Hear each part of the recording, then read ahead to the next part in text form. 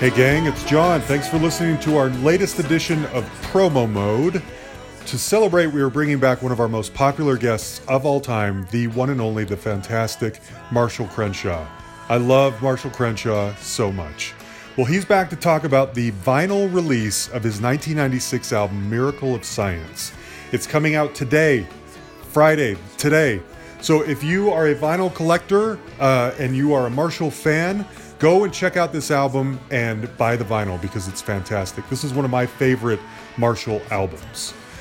He came back to talk about that, what all is involved. It's sort of a deluxe reissue with special packaging and all that kind of stuff. So we get into what's involved in the reissue, some of the songs that are on the album, and then also we talk about his current, partnership with the Smithereens. You guys may or may not know this, but ever since Pat Denizio died, Marshall fills in from time to time, playing with those guys on, unfortunately, it's mostly shows around the Northeast. I wish they would make their way over here so that I could see them. But anyway, so we get into that as well, and we talk about Pat and, what that band means to both of us. All right? So sit back and enjoy. We love Marshall so much around here. Thanks for doing this with me. I don't know if you remember, you and I we chatted a couple of years ago. And I host the Hustle podcast, and it's one of my favorite conversations I've ever had, and it's one of our biggest episodes ever. So I love you, and our fans and our listeners love you, and they're fans of yours too. And so I thought it made sense for us to talk about this album release. Oh, I remember now. You're the guy in Denver? Yes. Wow, good for you. Oh, okay. That's great. Yeah, that's me. Great. One thing, and I'm going to ask you about this later about the Smithereens, but I'll never forget, because our conversation, we were expressing concern over Pat's health, and he died like a month later. Yeah, I know. We did talk about that. Yeah. So anyway, I want to hear about your, what you're doing with them and everything here in a little bit, but we should kick it off. Let's start.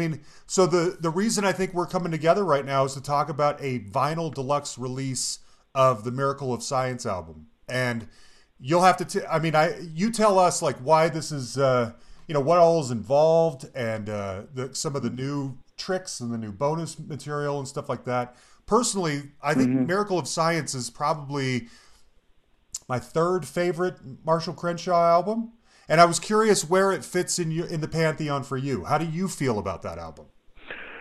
Well, I like it a lot right now, and I had some ambivalence about it over the years, but I think it was misplaced. I don't listen to my own records. I never put them on and listen. Uh-huh. Once in a while, I'll catch something and I'll go, yeah. That's not bad. I don't hate that, or I might even say, oh, that's really good. Look, how about that?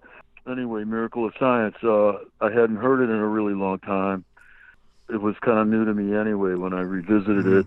But there were a couple things that I did think that I was reluctant to let a couple things go out as they were. Like I just couldn't live with doing that. Which I know is a strange thing, but it's my record, right? So I can. You can do what you want. I can tamper with it if I want to. That's the right. comparison I made in the bio, I said, if Francis Coppola can tamper with Apocalypse Now whenever he puts it out, then I can do the same with Miracle of Science. So, right. I was listening to this one song called "Only an Hour Ago," and I thought, well, this is an interesting song, but it's kind of buried under too many elements in the arrangement. I thought the bass sound and the bass part was too aggressive for the song. I just got these various ideas for how to make it better, and I just went, I didn't think, oh, this is sacred, I got to leave it alone because this is how I did it originally. I didn't think that, I just went ahead and did it. So, but this is I don't want to dwell on this, but this is a funny thing that happened. I thought, well, I think that song would really sound great with live drums on it. If I played them with brushes, it would really be great. So I went and got the 8-at tape and I put it in the machine And I swear to God, I found that there already were live drums on it I don't remember exactly when I did it, but I did it, you know, and they I was were going to all, say, weren't you the drummer? Didn't you play most of the instruments on that album? yeah, about half the tunes Okay. on the album I did by myself. So what's coming? I did What's it. part of the deluxe reissue? What are we going to expect if we buy this vinyl? Oh, okay.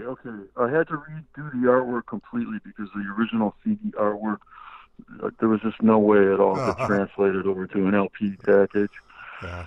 And to really go back to the, genesis of this whole thing is, I did 5 albums for Razor and Tie Records from 1994 to 2002. Mm-hmm. And the lawyer that I had back then was really sharp, and he put something in the contract so that after a certain period of time, the records no longer belonged to Razor and Tie. They once again belonged to me. So that date rolled around, and I got the records back, and I just thought, well, I want these to be out somewhere, So that's how the whole thing began. And then the next thought was, well, they were never on vinyl, so let's correct that. So that's the beginning of the story. And then with Miracle of Science, again, there's new artwork, and it's great, and I think it'll really look cool in a record store display rack. Yeah. And then there's a couple of tracks that I tampered with, like I've already described. Yeah. And then with each of the albums in the reissue series, there's going to be a brand new single with each one, because I decided to make a commitment, to create some new music. And so that's what happened with that. So there you go. One of the songs, if I remember correctly, I love this story. Fascinates me. You were listening to the track 7 Miles an Hour, and if I remember right, you decided that would sound really interesting played backwards, and so you just played it backwards. Right. Whose mind thinks that way, Marshall? Well, a couple things. I said in the bio, I listened to it and I thought it would sound backwards. That's kind of a veiled way of saying that I hate the song. Oh! So, which I do, I just don't take it personally. If that's your favorite song, then I'm not, trying to be like a hard guy or anything like that. But it's just, to me, that's the sound of me trying to write a song when my mind is completely blank, but I got to fill the page. That's one of those songs. So then it just so happens that I do love the sound of recorded music played backwards. Like, I just like that sound. Mm-hmm. I used to have a turntable that, like, 1 out of every 44 times that I used it or something, it would turn backwards. It was just at random. And I would notice it, I'd flip the thing on, and then I would see that it was going backwards, and I'd be like, oh boy, And so I would just put the tone arm at the end of the record and listen to a little bit of it backwards, and I always got a kick out of it. Okay. Wow. And sure enough, 7 miles an hour to me sounds great backwards, like better than it does the other way. That is wild. One thing I don't know that I picked up, we may have talked about this last time, I don't remember, but I really love Glenn Burtnick. And I don't know if I picked up prior to now, maybe I did and I forgot, but There and Back Again, you two wrote that song together. How did that come to be? Well, he's a songwriter. He's a professional songwriter and an old friend of mine, as I probably have said before. The other time we talked, I might have mentioned my friendship with him. But anyway, I don't know. I just asked him. I was asking people to help me finish songs, and that's it. It's that simple. Oh. And I think, right around that time, I think he just had a co-write on a #1 single by Randy Travis on the country charts. That's right. And I was getting a lot of not pressure at all. It was friendly, but I was getting a lot of nudging from my publisher, Bug Music, the head of the company. He's a friend of mine, and he says, you really should go to Nashville, and just like you could do this and you could do that. That was the thing with him, because he loved the stuff that was coming out of Nashville. Mm-hmm. So when I listened to There and Back Again all these years later, it struck me that maybe Glenn and I were kind of trying to go down that road. I could see that a little bit. I'm listening to the song, and it's like, what is this? It's like John Mellencamp or Springsteen, or it's got that kind of vibe to it. Although it is most, it's about half personal experience. Yeah. With me, like there's a bit of realness in it, and then there's a bit of, fabrication in it. And storytelling. There's a bit of professional songwriting in it. Anyway, that's a long answer to your question. No, that's good. Okay. What was the single off of that album? What would have been played on the radio? The first one that got worked to radio was Starless Summer Sky. Was it? Okay. Which actually was, it did get on a lot of radio stations, and, it did pretty well in its own little way. And then I really wanted the next one to be What Do You Dream Of? But I don't know if I don't remember if we got that far with it or not. Okay. But, there's a lot of great tracks on that album. Yeah. I actually think it's one of my best albums, and I was really reaching and sort of like venturing into new territory and just sort of finding a lot of great sounds. And yeah. I like it a lot, Good.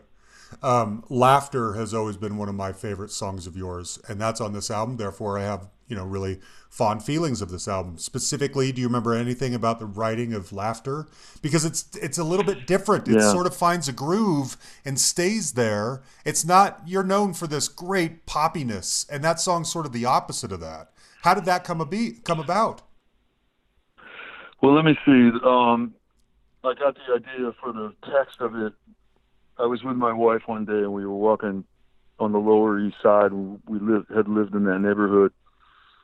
And when we lived there, it was the AIDS crisis. My wife had a circle of friends of gay men, right, at that time. And whenever I would go out of town on the road, I would go out and stay for a long time sometimes. And I always knew that she was having fun and that she was all right, because she had these great friends who took care of her, and it was good. And but then a lot of them died during that time. It was pretty awful, including her very best friend. I remember we went to visit him the day before he died. The whole thing was just, god awful, and it was like a plague or something. That's how I got the idea for the text, because we were walking around and then just happened to bump into an old friend of hers in this restaurant. And that's it. That's really where the word. I don't come out and say it, right? I don't come out and get real specific in the song, which is, kind of my I don't know. I just am crazy that way sometimes. But that's what it was. That's what the text was about. And then I had the melody and the stuff, the changes in the melody and the music. And when I got to Nashville, I said, "Okay, guys, I want to copy the beat from this Howlin' Wolf record called No Place to Go. So if you happen to, find that track and listen to it, you'll hear that I said, this is the beat, play it like this. Okay. And that's what we did. So it's a combination of a little of this and a little of that. I love it. What I was getting ready to talk to you, I was kind of looking up some reviews of the album, and I always find it interesting what Robert Christgau says about things. Most of the time I don't agree necessarily, and sometimes he's so, I don't know, I can't even understand exactly if he likes the thing he's writing about, but I noticed he gave this album 3 stars, and he especially commented on how well the cover choices were. And speaking of that, 2541 is a really great song, and that was written by Grant Hart of Husker Du, and I was curious how that came into your orbit. I heard it on the radio. I was listening one morning to WDST in Woodstock.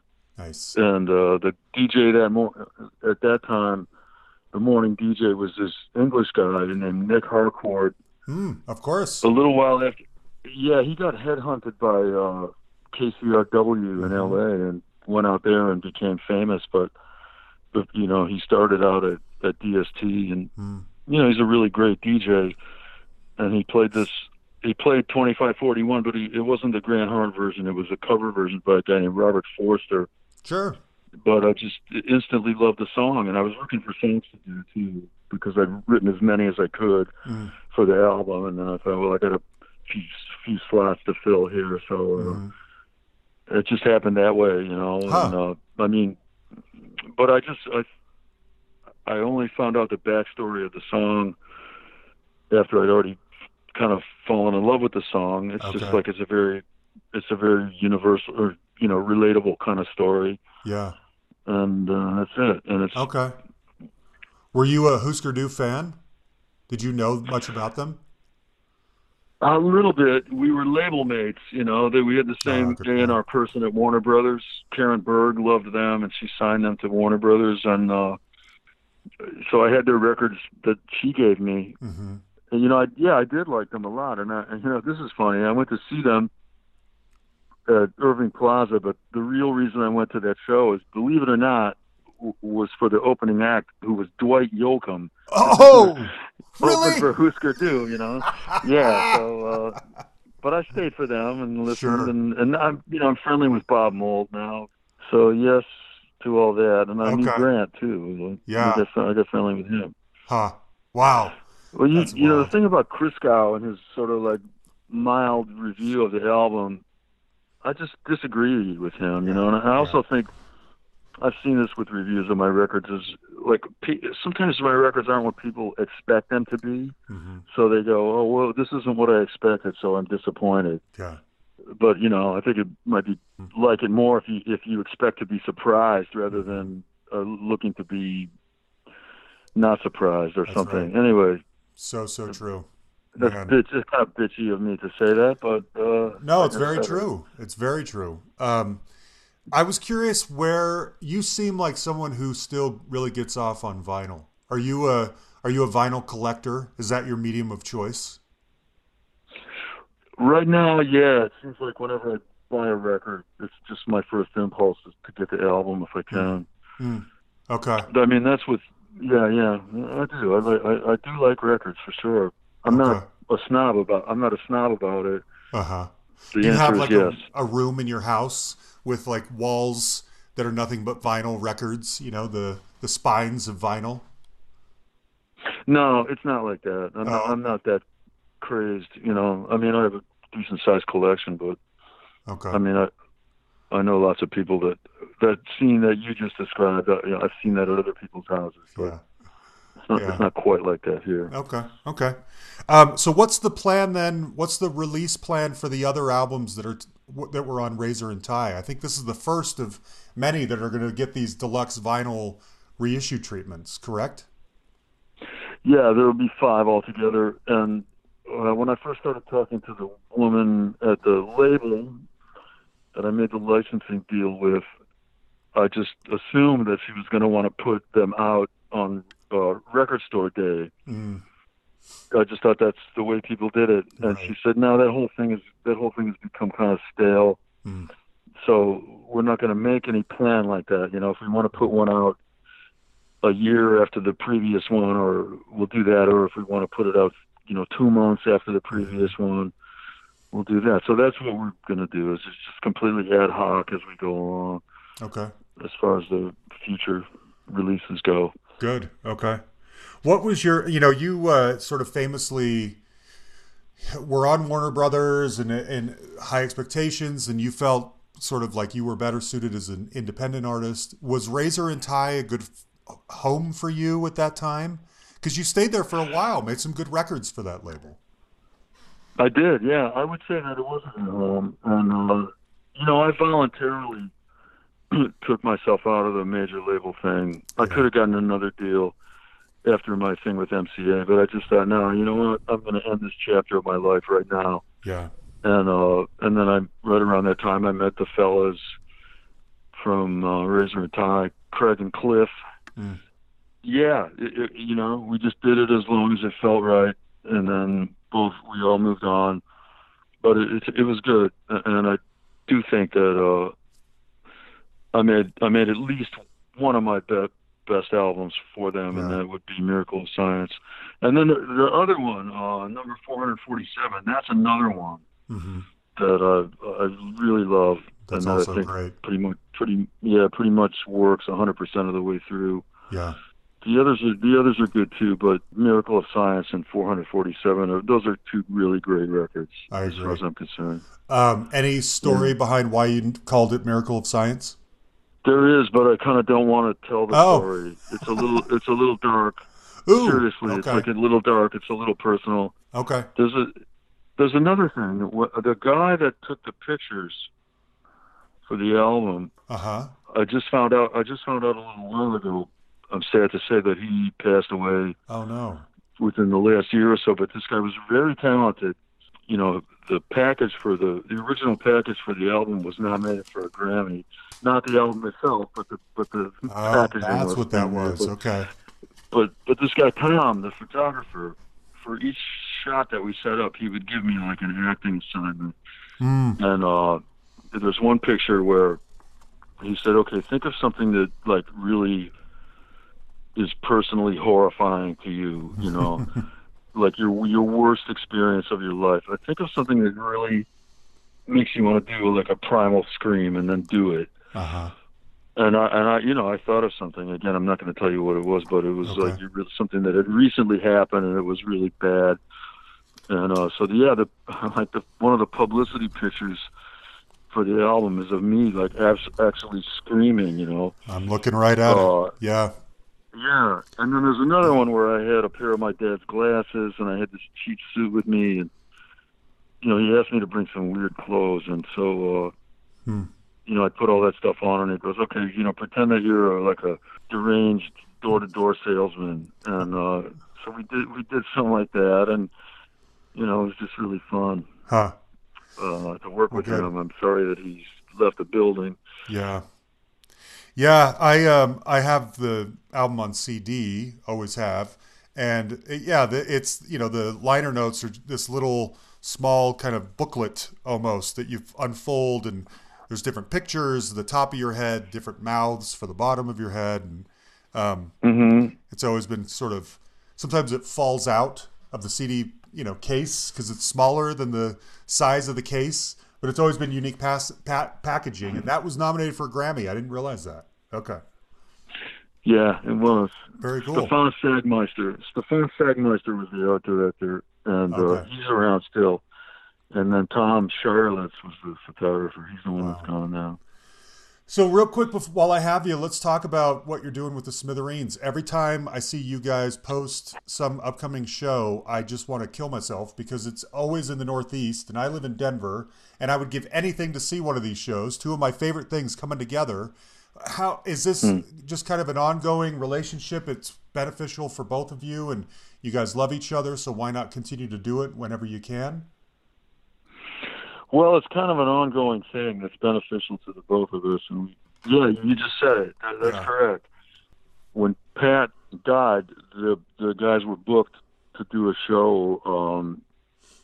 You know, Pat passed away during December, and then they had a show in January that they were supposed to do at the Count Basie Theater on a double bill with Patti Smythe and Scandal, with Little Steven as the host, and so they decided to go ahead and do the show anyway. And so, you know, Little Steven was there, Patti Smythe and Scandal. They played the opening set. And then the second part of the show was a tribute to Pat. And it was just absolutely unforgettable and, you know, very moving, highly charged, emotional experience for everybody. I really loved it. And, you know, like so many friends from, you know, like a long time, people that I met back when I started out, and just, it was a great night.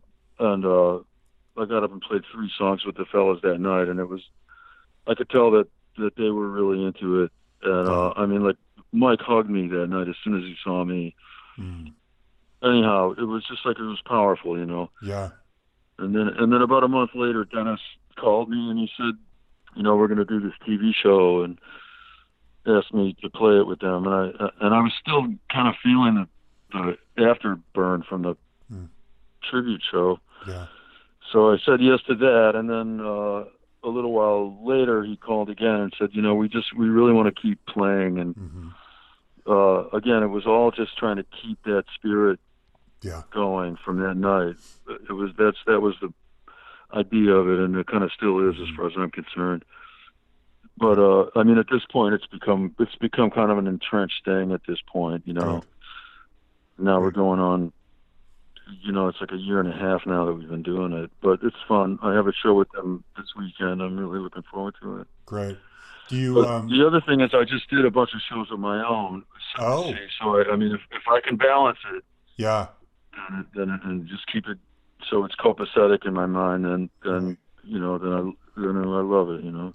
Well, and they have Robin Wilson from Gin Blossoms fills in sometimes too. There's, I think, one or two others. So if you can't make it or you're off doing your own thing, they still have other people sort of lined up that seem willing to help. And I'm so grateful for that. I mean, like I said, I love them so much, and I love you. And if you're both coming together, and it's obvious to everyone that it's for fun, and it's to keep the spirit alive, and it's to honor Pat, and it's to honor great music that both of you have made. It's this perfect coming together of, you know, beloved entities, and it gets to keep going. So it's like a tribute night as well as a night with great music, you know? It's the perfect combination. Mm-hmm. Well, it is. I mean, people see it that way mostly. There have been a couple of naysayers, you know, but what are you going to do? It can't be. It can't be the one. It can't be the person that they want it to be, right? Yeah. He can't make it, so it's got to be somebody else. Yeah. And you know, I mean, I didn't ask them; they asked me. So I'm really happy to do it. I love it. Are either of you, whether you with the Smithereens or you by yourself, are you going to be doing some tour that, you know, comes back west at all? Well, I wish I could say yes for sure, but I'll say possibly. Okay. To both, you know, like because I never know exactly where they're going to play. We have gone out into the country a bit, you know, like we played the Midwest. We went to Southern California. We actually went to Tulsa for one show and flew back. So, you know, Denver, I mean, do they have some fans in Denver besides you? If they do, then maybe we'll come, you know. And I think so. You came here by yourself. It's the one and only time I've ever seen you. You came here, it's been a while now, 5 or 6 years ago probably, played by yourself. I think the venue was called Swallow Hill. It's an old church. And it was great. And you sit in pews. It was so beautiful. But that's the one and only time I've ever been able to see you. It's so I'm always curious when or if you're going to come back through. I don't know. It's been too long. I agree, but you know, I work 12 months out of the year usually, or you know, like 9 or 10 months out of the year, and it's just some places I never get to, which is just kind of the way it works. Yeah, I get it. But I try. You know, Denver is a place that I could play. I just time will tell when it happens. Yeah. Well, I hope so. Thanks for talking with me, Marshall. By the way, I was going to tell you, I talked to Jerry Murata about you the other day. Oh, great. Yeah. You mentioned Woodstock, and it reminded me. It hasn't come out yet, but he and I, we chatted for like 3 hours about his entire career. And of course, when since he played with you, I wanted to make sure I found out all the stories about playing with you. And he, of course, had nothing but nice things to say. So I thought I would pass that along, that he says hello. That's really cool to hear, and he's a great guy. He is. Very talented, too, obviously. Yeah.